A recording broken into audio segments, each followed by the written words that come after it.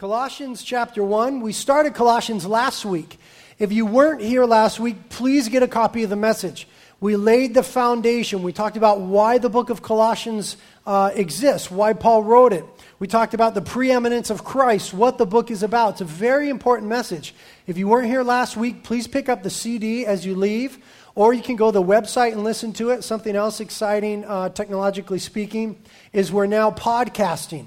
So you can go to iTunes, that little Mac site, and you can find our listing there, and you could sign up. And every Sunday afternoon, you will get that Sunday's message automatically sent to your computer and then downloaded to your iPod. And so there it is. You don't have to get CDs, and we can save some more money that way. But please, one way or another, get last week's message concerning the introduction to the book of Colossians. Today's message is called The Marks of a Powerful Church.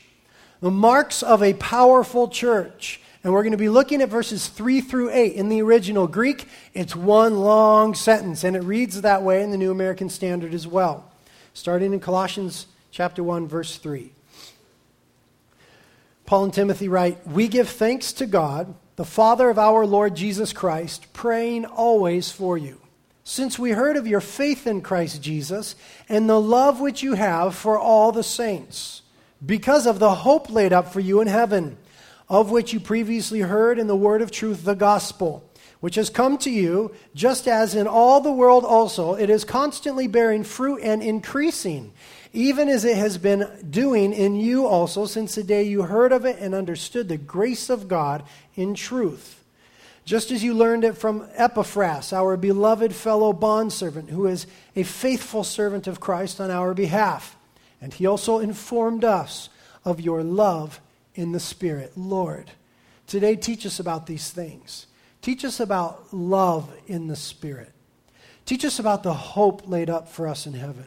Teach us about faith, praying always for others, giving thanks to you.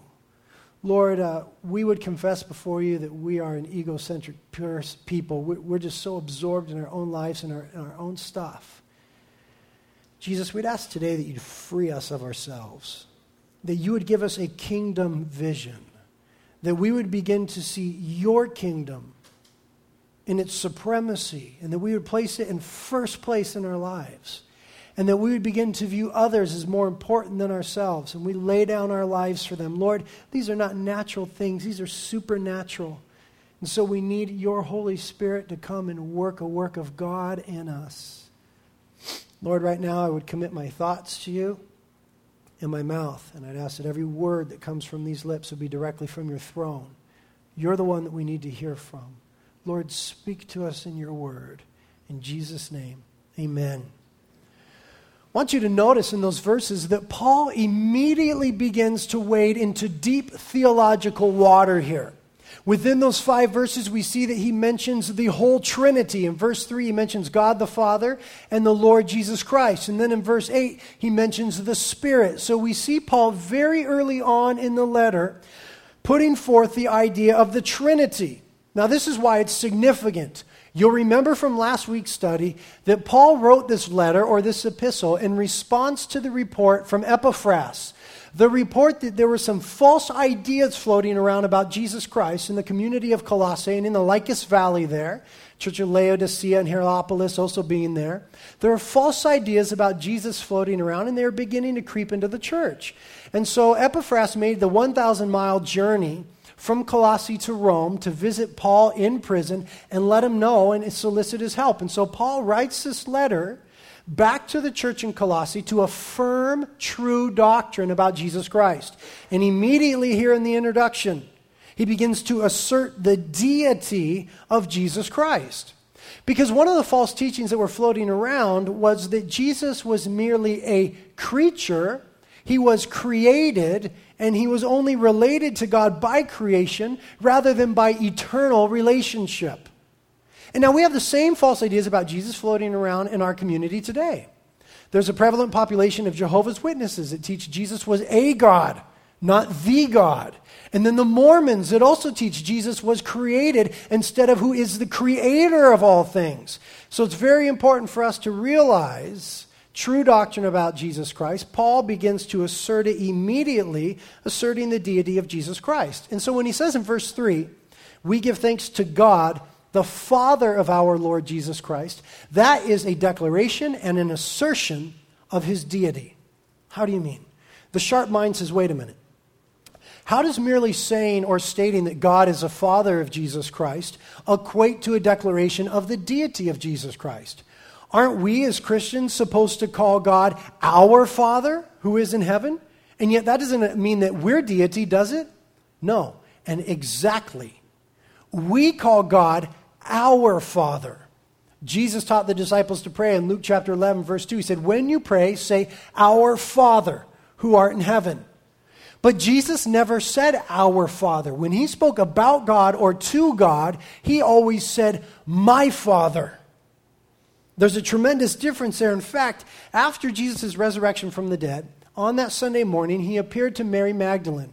And he gave her some very direct orders. He said to Mary Magdalene in John chapter 20, verse 17, go to my brethren and tell them that I am going to my God and their God, and my Father and their Father. Go to my brethren, tell them that I am going to my Father and their Father, my God and their God. He made a separation there. Not that it's a different God, but that there is a difference of relationship. Understand, Jesus called them his brethren, but he did not say our God. Go to my brothers. One would expect, I'm going to our God. No, he made a separation. His relationship to the disciples as an offspring of Mary, as being man, was one thing. But his relationship to God in being God was another thing entirely, as compared to the relationship the disciples had with God. If you're not sure about this, I just want you to listen to how those who understood what Jesus would be saying in the first century, those who had the right context and the understanding of the declaration, would hear the words of Jesus. Turn to John chapter 5. Keep your finger here because we'll be right back. But go to John 5.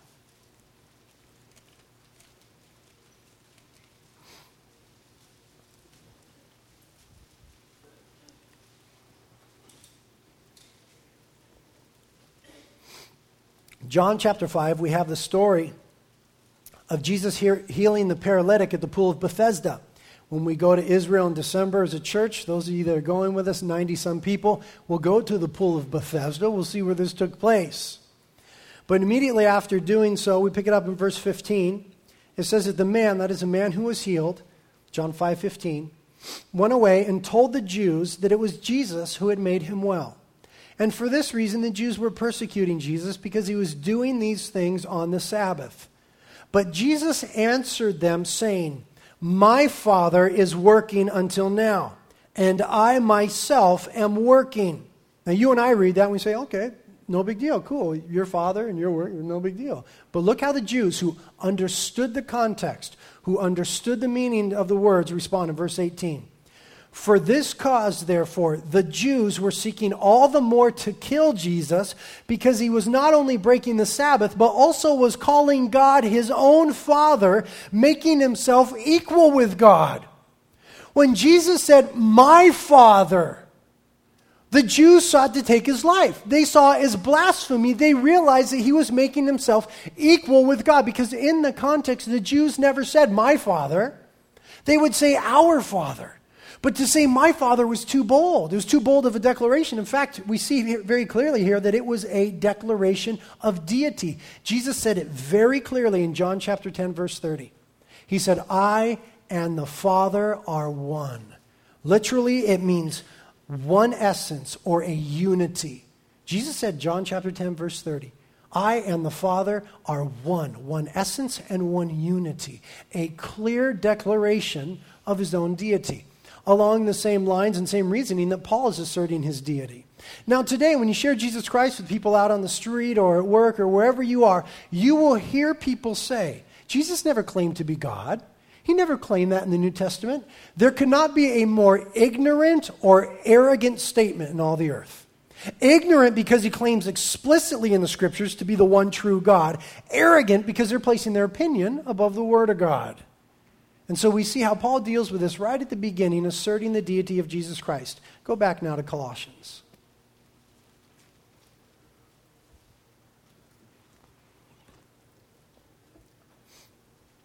Switching gears a little bit, we read in verse 3 that Paul writes, we give thanks to God, the Father of our Lord Jesus Christ. He writes, we. Really interesting. He's with Timothy, we know that. Paul is the apostle who's credited with the writing of the letter. He's really the one that wrote it, or more proper to say, isn't it, that Paul penned the letter and the Holy Spirit authored it? But I love how Paul includes little Timmy. Little Timmy, who was his disciple, his protege, his little guy, his little sidekick, the one that he would put in charge of other churches, the one that he raised up, the one that he discipled, little Timmy. He said, we give thanks. He includes him in that statement, and in that, in my mind, is a beautiful picture of how the church ought to function. Listen to me. Christianity is meant to be lived out in relationship. And ministry is meant to be worked out in partnership. We give thanks, Paul says, expressing a sense of partnership between him and Timothy. Your Christianity is designed by God to be lived out in relationship. Ministry is designed by God to be worked out through partnership. Frequently in the life of the church, in fact, I think every single week, I'll encounter someone in the store, or the other day surfing, or just anywhere, and they'll say something like, hey man, your new sanctuary is cool. Or you guys are doing a good job in this area. Or wow, you guys have a problem here. And understand that I immediately seek to correct them. It's not you guys, it's we. I tell them every time, no, our new sanctuary is pretty cool. No, we are doing an okay job in this area. Or, hey man, we have a problem. You see, it's not the staff and then you guys, or deacons and you guys, or elders and you guys. It is the body of Jesus Christ, we together in partnership to accomplish ministry. Anything less than that is unbiblical. We're called the body of Christ. We're to be knit together in the unity and the bond of love. And we're to be working together toward the glory of God. And so we've got to get rid of the you and me language. It's just like a marriage. When we counsel young couples who are about to get married, we tell them, hey, me and I and you, that language is gone. It's now us and we and ours. That is the language of marriage. That is to be the language of the church and the language of ministry. It's not I have a problem, we have a problem. It's not I'm doing a good job, we're doing a good job. Amen? Ministry is to be worked out through partnership. That does not eliminate roles. Doesn't mean we all have the same roles.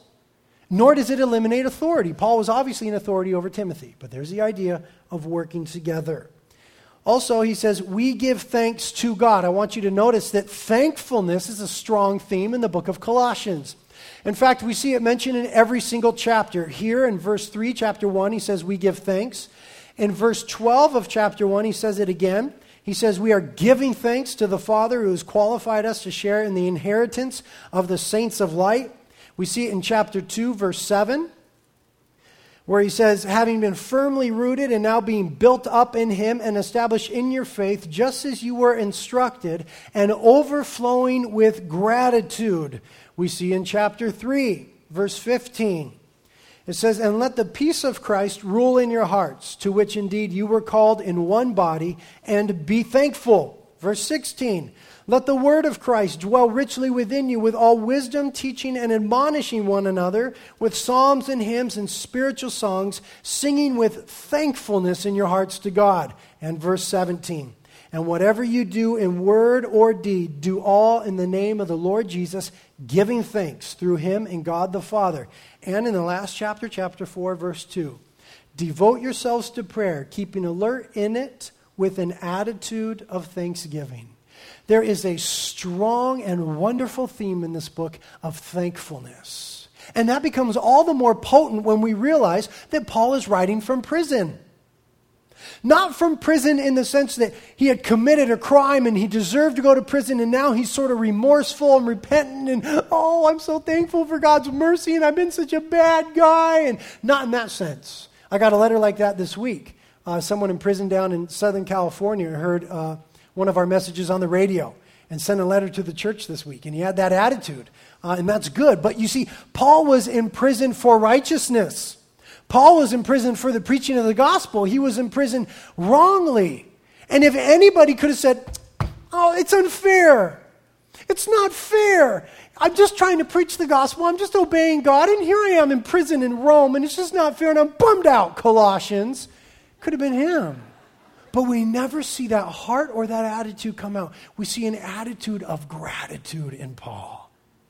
And that is the first mark of a powerful church, is that it is thankful to God for who he is and what he has done. Write that down. It is not only the mark of a powerful church, it is the mark of a powerful Christian. That he has an attitude of gratitude. And I'll say that that attitude of gratitude ought to increase with maturity, with doctrinal understanding. The more you study the Bible and the more you understand the Bible, the more gratitude ought to well up in you. I've been studying theology every week of my life for the last 10 years. And I am more in awe of the grace of God today than I've ever been. I am more grateful for his mercy in my life. You see, when we get into the Word, we see who God is and who we are. And we see that Jesus Christ bridged that gap. And there's just this attitude of thankfulness that ought to overwhelm us. If you're lacking in that, you need to read the Bible. If you're one of these Christians that's lacking joy and just, I'm bummed out and this and that and the other. Hey, you need to read the Bible. It will correct your attitude and it will heal your heart. And you will begin to rejoice, which is biblical. Jesus said, my joy I give to you. My peace I give to you. Not as the world gives, but my peace. And so the Christian ought to have a general attitude of thankfulness. And that's a healthy Christian in a powerful church. And that attitude of gratitude will manifest itself in selflessness. An attitude of gratitude will manifest itself in selflessness. Notice that Paul was thankful for what God was doing in them. He wasn't thankful for his own gig and his own stuff going on. He was thankful because God was doing great things in their lives. He was sitting in prison. But he was rejoicing over what God was doing in them presently and had done in them. And so the point is, we ought to be thankful for what God does in other people's lives. Oh, this is so important for healthy Christianity. We ought to be thankful when others are forgiven, when others are set free, when others are empowered, when others are gifted, when others are used by God or exalted by God or blessed by God or graced by God. When others are receiving the blessings of the Lord, we ought to rejoice. Because the Bible says that we're all one body. We're the body of Christ and that we're knit together and we're all part of one another. And so if the other is being blessed, you're being blessed. If the other is being edified, you're being edified. You understand that? And so we rejoice with one another. Paul had that attitude and it was beautiful. And I just want to warn you guys, having experienced it in my own life, I will confess before you to be aware of jealousy. Especially spiritual jealousy. You hear that God is blessing someone richly. Oh, that's great. Never me. God is using someone. Oh, that's cool. Darn, why doesn't God use me like that? If only God would use me in that way. Someone's getting married. Oh, that's good for you. Always the bridesmaid, never the bride. Be aware of that attitude. Listen to me. That attitude is earthly, fleshly, and demonic. But wisdom that comes from above is first peaceable and pure. Beware of that attitude. I've experienced it in my own life and had to repent of it.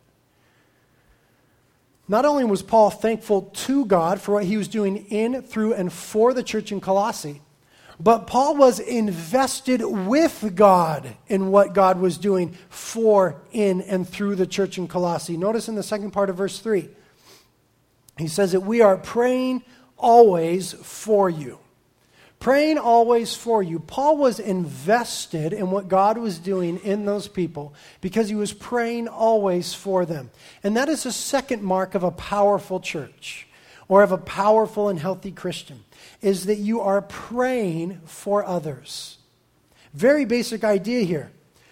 Christianity is basically about two things: God and others. It's not about you.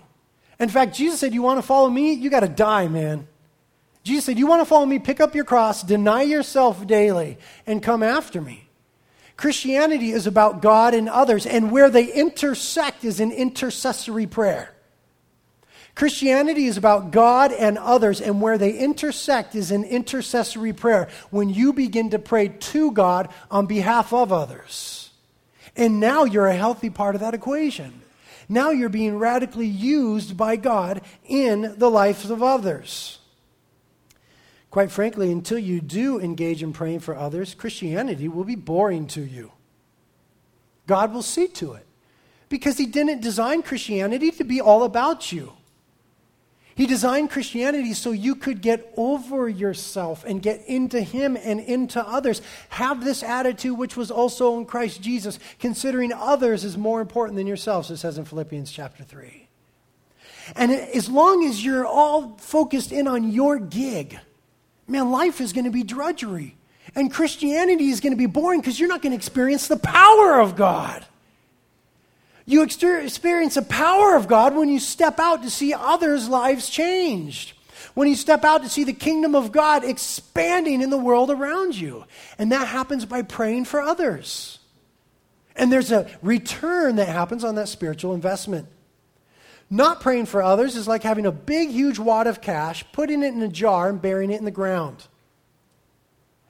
You still got that wad of cash, but it just sits there.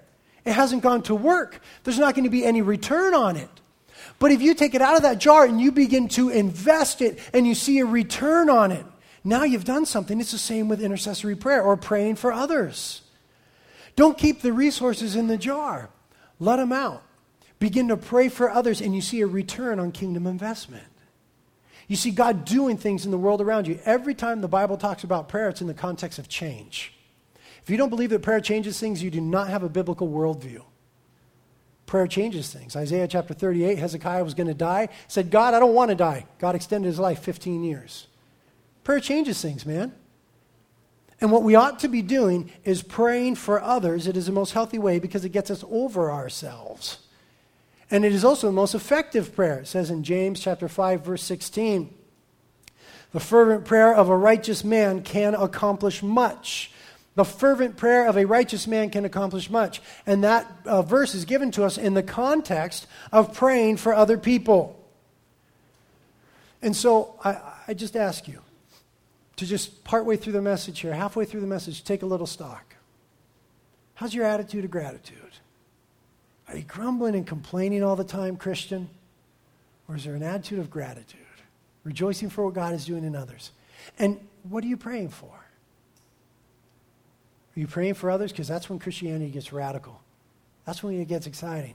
That's when it gets fruitful. When was the last time you really dug into prayer for someone else? It's the most radical thing in the world. And by the way, please, don't tell yourself you don't have enough time. The Apostle Paul went throughout the then known world, starting multiple churches, wrote most of the New Testament, and kept his day job. He was still making tents in the morning, traveling, doing missionary journeys, starting churches, and writing the New Testament in the midst of it. You have time to pray for others. God will see to it. It's your decision. There's a nuance regarding prayer that we learn in the original Greek language. Sometimes pastors will say, in the Greek or in the Hebrew, and at least I hope it's not just to sound smart, but it's because God chose Greek and Hebrew for a reason. There's some nuances in those languages that we don't always get in English. And there's a nuance in the prepositional phrase, for you. Praying always for you. It shows us the scope of Paul's prayer. That preposition, peri, or for, conveys the concept of around, as in perimeter. Peri, perimeter. It conveys the concept of around. And so literally, what the Apostle Paul is saying is that he was praying around the Colossians, encircling them with his prayers, surrounding them in prayers. I am praying around you always, surrounding you with intercession. Now, isn't that a wonderful thing? Wouldn't you love to have someone who was always praying around you? That they were just encircling your life with intercession, asking God to do good things and to work things in your life. Wouldn't you love to have someone do that for you? Then do unto others as you wish they would do to you. Encircle someone in prayer. I challenge you this week to take the next week and pray for someone else 3 times a day. Tell me what your life is like 7 days from now. I guarantee you will experience life change if you just begin to intercede on behalf of others and circling them in prayer. Not only will your life change, their life will change. Invest in the kingdom of God. Be responsible with that. Now look what prompted Paul's prayer of thanksgiving. Verse 4. We've been praying for you always, verse 4, since we heard of your faith in Christ Jesus and the love which you have for all the saints, because of the hope laid up for you in heaven. Paul says, we've been giving thanks to God and we've been praying for you since we heard of your faith in Christ Jesus, your love for all the saints that you have because of the hope that is laid up for you in heaven. And faith in God and love for God's people always go hand in hand. Faith in God and love for God's people always go hand in hand. If there is a disconnect there, then there's something wrong in your Christianity. Something you need to get together there. As we grow in faith in Him, we ought to grow in love for one another. And the reason that this church was known for their faith and for their love was because they understood that there was a hope laid up for them in heaven. Faith, love, and hope. It is the reoccurring trilogy throughout the New Testament that Paul speaks of. Faith is the soul looking upward toward God. Love looks outward toward others, and hope looks forward to the future. Faith rests on the past work of Christ. Love works in the present, and hope anticipates the future. And all three of these, write them down, are the marks of a strong church or of an individual Christian. Faith, love, and hope. And the church in Colossians was known to Paul for their faith and their love. Now listen, reality, church, family. We're going to be known for something. We're going to be known for something. Other churches will hear about our church, other people, non-Christians. I'm not too concerned about what non-Christians think about the church, really. In fact, not at all. I get very concerned when the world is too friendly with the church. I think it means that the church isn't being faithful to the message of Jesus Christ. Because if we're being faithful to the message of Jesus Christ, the world who has rejected it is offended by the message. Hopefully not by the messenger, but by the message. And so I'm not concerned about what the world thinks. But when other Christians hear about reality, what do they hear? It ought to be our prayer that they hear about our love for all the saints. Well, I don't know. Yeah, they've got maybe some different doctrine than us, and gosh, they raise their hands a little bit more, and they turn the lights out, but they sure are loving. That ought to be the report, that they love one another, and they love the brethren, that there is a genuine love and concern and care. That ought to be what we are known for. We'll speak more about that in a minute.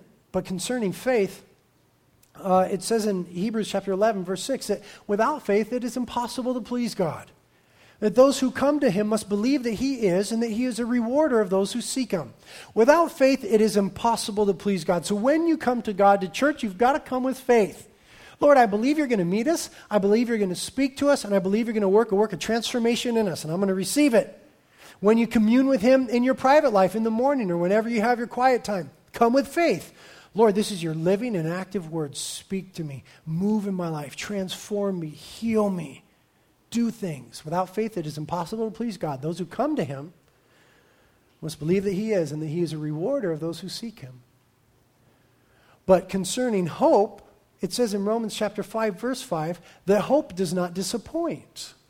Hope does not disappoint. In other words, when you realize the hope that we have now, hope defined within Christianity is not the same as hope defined in the world.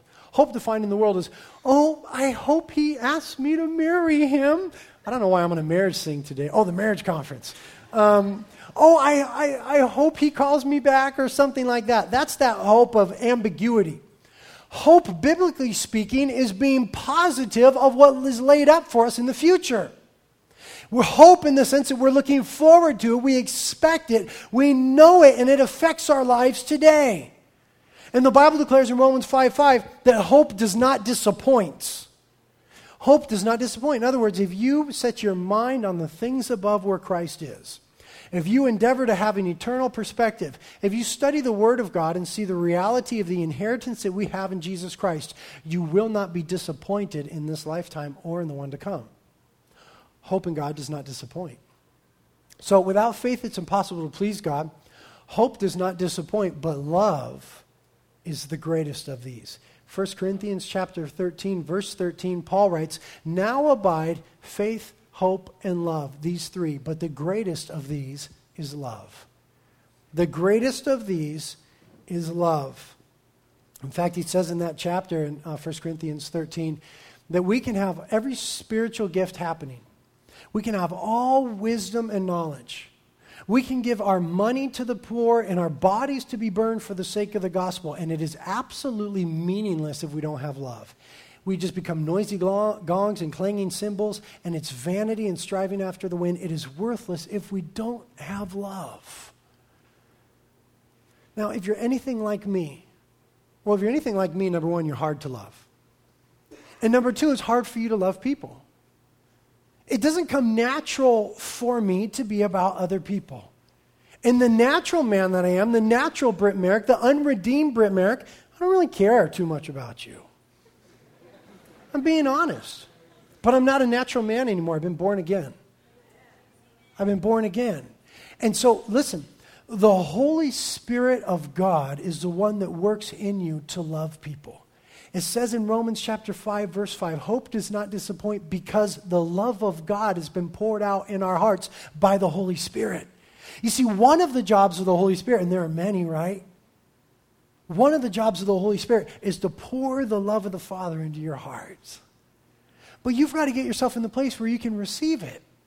That means you've got to get yourself quiet before God, alone with God, communing with God, going, Lord, here's my corazon. Pour your love into it. Here's my heart. Lord, I need more love. I'm lacking in love. I'm so arrogant. I'm so selfish. I'm so self-absorbed. I'm so mean and vindictive. Lord, pour your love into my heart. And when we do that, it's the job of the Holy Spirit to go, okay, and pour the love of the Father into our heart. In fact, in verse 8 of Colossians 1, it says that Epaphras also informed us of your love in the Spirit. Christian love is love that is in the Spirit. Spirit being capital S. Agape and pneumati in the Greek. Love in the Spirit. Capital S. Love in the Holy Spirit. This is the only verse in the entire book of Colossians where the Holy Spirit is mentioned, and it is in connection with love. Because there is a connection between Christian love, the love for the brethren, and the work of the Holy Spirit in our lives. I'm telling you, if you're lacking love for the people around you, you need to get alone with the Spirit of God. The Bible, the Holy Spirit, and a pencil. And say, God, speak to me. Move in my life. Begin to confess and repent before Him of slander, backbiting, malice, a judgmental attitude, arrogance, mean-spiritedness. These are all things I have to repent of. That's why I can enumerate them so easily. I'm not kidding. Begin to repent of those things. Ask God to pour His love through you. God's always going to answer that prayer. Sometimes you just got to get out of the way so that it can flow forth. God's always going to answer that prayer. In fact, God wants to teach us how to love one another. Turn to the book just behind Colossians. It's 1 Thessalonians. It's also Paul writing, but this time to the church in Thessalonica.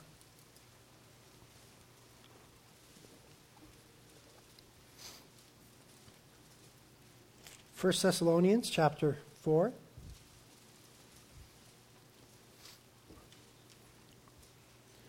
Verses 9 and 10.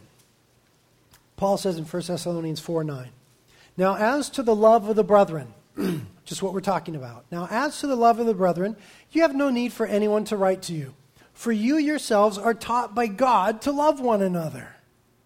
God is the one who teaches us to love one another. I could preach until I'm blue in the face and until you are sore from sitting there, but God is the one that's got to teach us to love one another. So you've got to get alone with God. You've got to have quiet times, just you and Him. And then it says in verse 10, for indeed you do practice it toward all the brethren who are in Macedonia. That's the region where Thessalonica was. But we urge you, brethren, to excel still more. Oh, I love Paul here. He says, you're doing a good job at loving people, but you can do better, Thessalonians. I love it. You've got no reason for anyone to teach you about love. God is already teaching you guys, but I'm urging you to love a little more. It's like what it says in Hebrews chapter 10, verses 24 and 25. It says, let us consider how we may spur one another on toward love and good deeds. And let us not forsake meeting together, as is the habit of some, but encouraging each other all the more as we see the day approaching. Let us consider or think about how we may spur one another on toward love and good deeds. Now, what does that word spur sound like? Well, just like it sounds like, a spur, like you'd spur a horse, right? You get on a horse and you wham, kick it in the side and it goes. Literally in the Greek, it means to provoke or to irritate. What? Let us consider how we may irritate one another toward love and good deeds in a godly, brotherly sense. But it's called accountability. Again, we see how strong the idea is that Christianity is to be lived out in relationship. Let us get in one another's faces and push each other toward love and good deeds. Come on, dude, don't have that attitude. Forgive them. Get over it. Let God heal you. Just love them. Hey, just do it. Extend that toward them. Come on, go. Let us consider how we may spur one another, provoke one another, irritate one another toward love and good deeds. That's what Paul's doing here. Hey, Thessalonians, you guys are doing a good job. I don't have to write to you about love. God's already teaching you how to love. But I will say this, love a little more. If you have pride, you're like, Paul, I'm totally loving already. If you're humble, you say, yeah, I could love more. Lord, teach me to love more. Holy Spirit, work in my life in such a way that that fruit of love would come out. Because love is one of the fruit of the Holy Spirit, right? It's the fruit of the Spirit. The fruit of the Spirit is love. Joy, peace, patience, kindness, goodness, gentleness, faithfulness, self-control. Love. The fruit of the Spirit is love. That is to say, abiding in the Spirit of God yields love in your life. Now, Peter tells us how to love one another. Turn to Peter. It's back further in your Bible. It's after the book of Hebrews, after James, and before 1 John. 1 Peter chapter 1.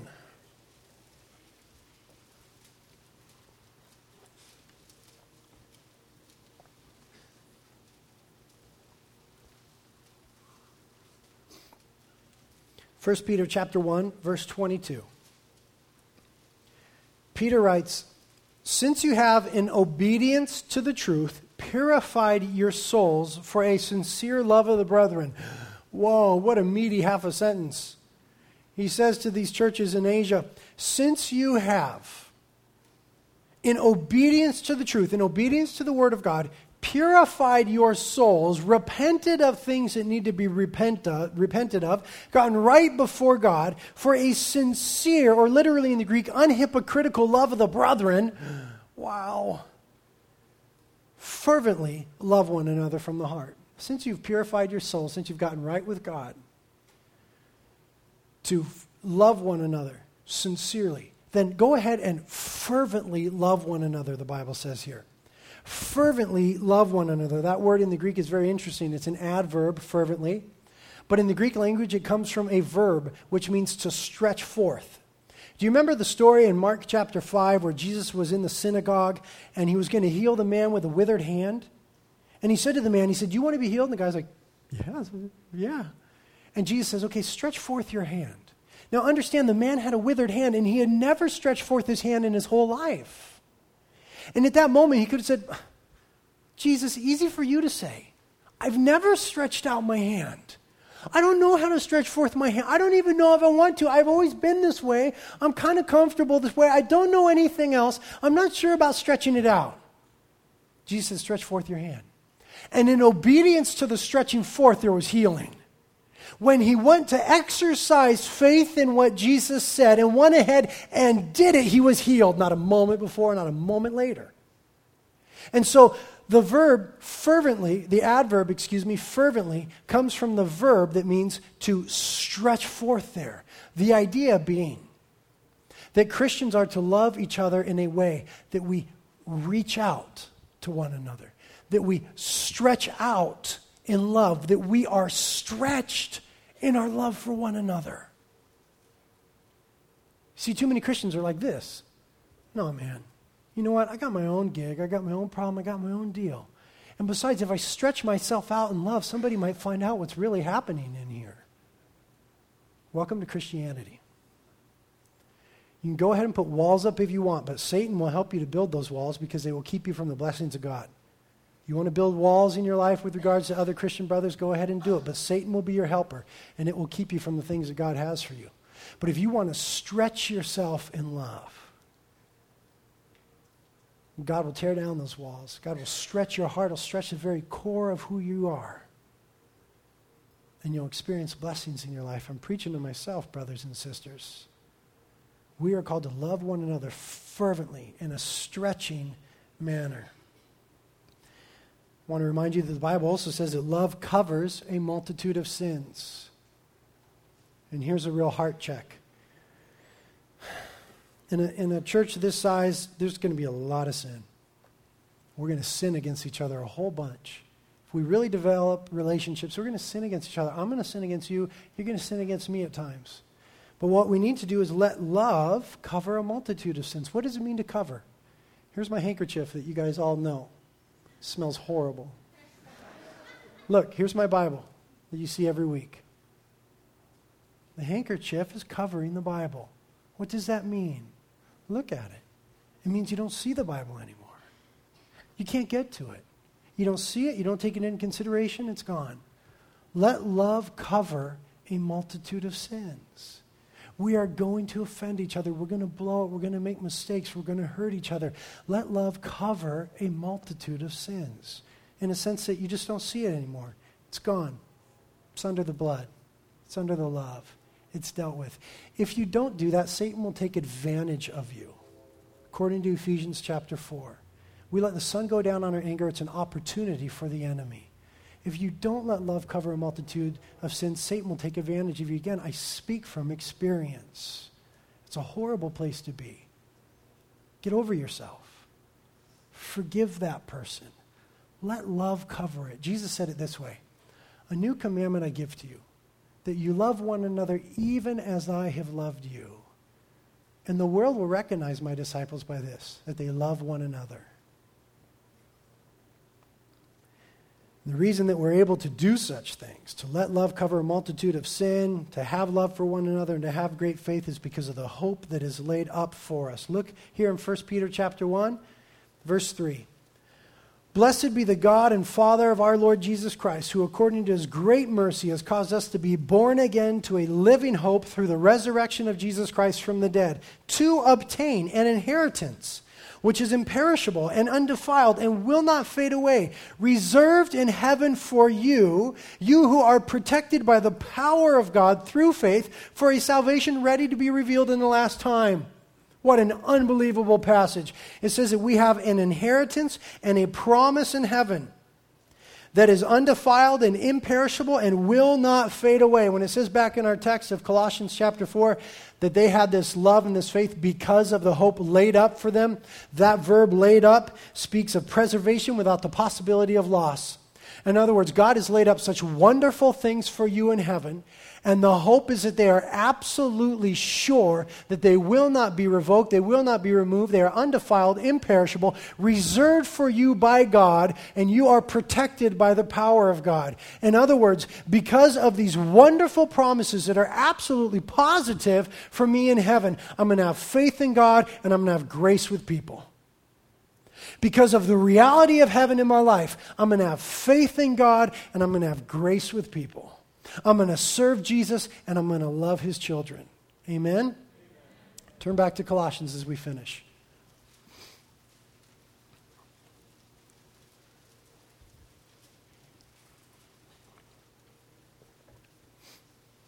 Very quickly, last couple verses. It says in verse 6, speaking of the gospel, "The gospel which has come to you, just as in all the world, also it is constantly bearing fruit and increasing." Amen. The gospel is going forth, it will not return void. "Even as it has been doing in you also since the day you heard of it and understood the grace of God in truth." There's a very important theological idea there. And that is that we are to live daily in the reality of the gospel. That the gospel bears fruit in our lives every day. That the gospel is not a one-time gig, that I'm saved and now I'm done with the gospel. But the gospel is daily good news. That just as we are saved by grace, we are to walk in grace. We are saved by grace through faith, and we are to walk in grace through faith. The righteous shall walk by faith and not by sight, it says 3 times in the New Testament. And so in the same way that we are saved, by grace, unmerited favor, the gift of God, receiving it through faith, we're to walk daily in that way. And remember, as you walk in your daily life, that the gospel is the good news. The gospel is the good news. That's what it means. So many times, I'm going to share the gospel with them, and he shared the gospel, and man, as a church here, as members of this church, as you who are invested here, when I begin to preach the gospel and you know there's unbelievers here, you ought to go, oh, the good news, they're going to get the good news. And then you ought to start interceding. Oh, Lord, open their heart. Lord, open their eyes. Lord, save them. Reveal their sin. Reveal the Savior. Yes, good news, good news, good news. That's how a biblical Christian ought to react to the gospel. It's good news. And it ought to be good news in your day, every single life. Because you are saved by grace and you have a standing before God in grace. I was out surfing at the islands yesterday on my boat. My dad's boat, I don't own it. And I was with some friends, and I was sitting on the boat. My friends were all surfing, and I was just kind of praying and worshiping and spending some time with the Lord. And another boat pulled up, and there's another boat over there. And the guy on this boat recognized the guy on that boat. And he said to him, hey, man, what's going on? The guy said, hey, bro, what's happening? Waves are pretty good. And the guy said, what's new? And the guy goes, nothing. All right, man, I'll see you in the water. And all of a sudden, I don't know why, but I just thought about, that's a funny question. Everybody always asks each other, what's new? And immediately the Lord spoke to me and said, my mercy every morning. I just went, yeah, yes. Ask me what's new. Ask me what's new. Ask me. As a Christian, you could never say, oh, nothing. Again, you can never say that. Hey, man, what's new? God's mercy today. Hey, man, what's new? God's mercy. Every day when you wake up, God goes, here's mercy. And then when you stand up, he goes, okay, you're standing. You're standing before me as in grace. Every day when you wake up, God has mercy and grace brand new for you. The gospel is a daily walk. And now we end. Verse 7. Just as you learned it from Epaphras, our beloved fellow bondservant, who is a faithful servant of Christ on our behalf. He's the one who started the church in Colossae. And Paul here calls Epaphras a faithful servant of Christ. Lord, how I want to be called that at the last day. When Jesus comes from the church, for the church. I want him to say, well done, good and faithful servant. That the Lord would say that to us. And then it says, and he also informed us of your love in the Spirit. And he also informed us of your love in the Spirit. Epaphras was an informer of good things. He spoke well of the Colossians behind his back. I love that. What a beautiful, simple picture of Christianity. That this guy, Epaphras, spoke well of this church behind their back. And so it ought to be for Christians. How quick we are to talk behind each other's back. I know. But Epaphras spoke well of his brothers in Colossae behind their back. And so we see a powerful church here. We see a church where thanksgiving was abounding. We see praying for others through Paul. We see faith, hope, and love abounding. We see the daily walk in the gospel. And we see this guy Epaphras gossiping about good news. Lord, help us to be powerful, biblical Christians and a powerful biblical church. Amen? Lord, thank you for your word. It's so alive. It's so active. And Lord, as we begin to worship you and wait on you for a few minutes, I ask that you pierce our hearts and just bring us to a place of just repenting for stuff. I know that we're all in the same boat here. So bring us to a place of repenting and then heal our hearts. Thank you that you heal us when we repent. You forgive us. And then, Lord, would you teach us to love? God, would you let this church be marked by love? Forgive us for where we fail. We know we're a work in progress, but we want to progress. And so, Holy Spirit, as we worship, would you pour the love of the Father into our hearts? Would you pour the love of the Maker? Best as we know how now, we open up our hearts. We say, pour in that love. Increase our faith. Thank you for the hope and the inheritance we have. Teach us, Holy Spirit, in this time.